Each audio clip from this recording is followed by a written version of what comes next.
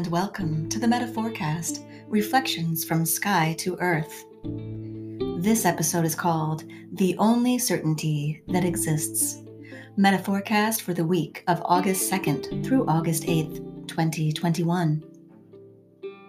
Have you ever thought about how your doubts might color your general attitude towards life?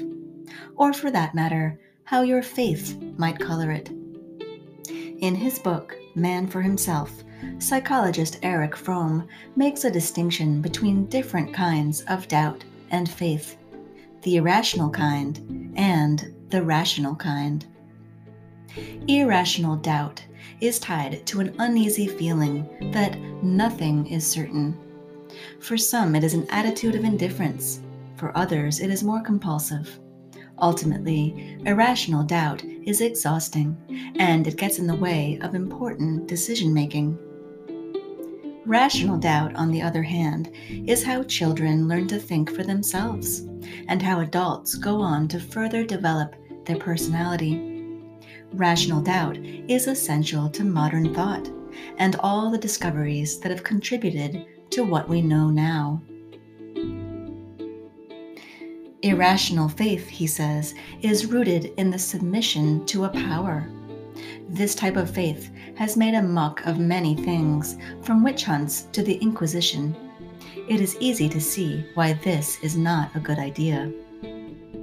Perhaps less easy, however, is to see the value of embracing a rational faith, a faith that is rooted in one's experience and in the confidence of one's power of thought, judgment, and observation.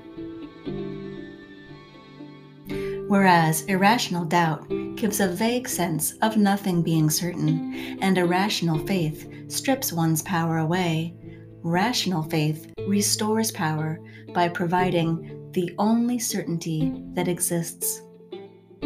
Any guesses for what you think Fromm's definition of the only certainty that exists is? Remember, this certainty is based on the powers that come from within and a dedication to rationality. Okay, so here it is. The only certainty that exists is the certainty of growing from productive activity. For Fromm, the basis of rational faith is productiveness, and to live by faith is to live productively. In this way, we connect to our true powers and find certainty. These are real powers, powers of reason, love, strength, and potential. In embracing meaningful and productive activity, you can count on the certainty of your own growth, the certainty of your own powers. There's no denying them, just as there's no denying the productive activity of an apple tree making apples.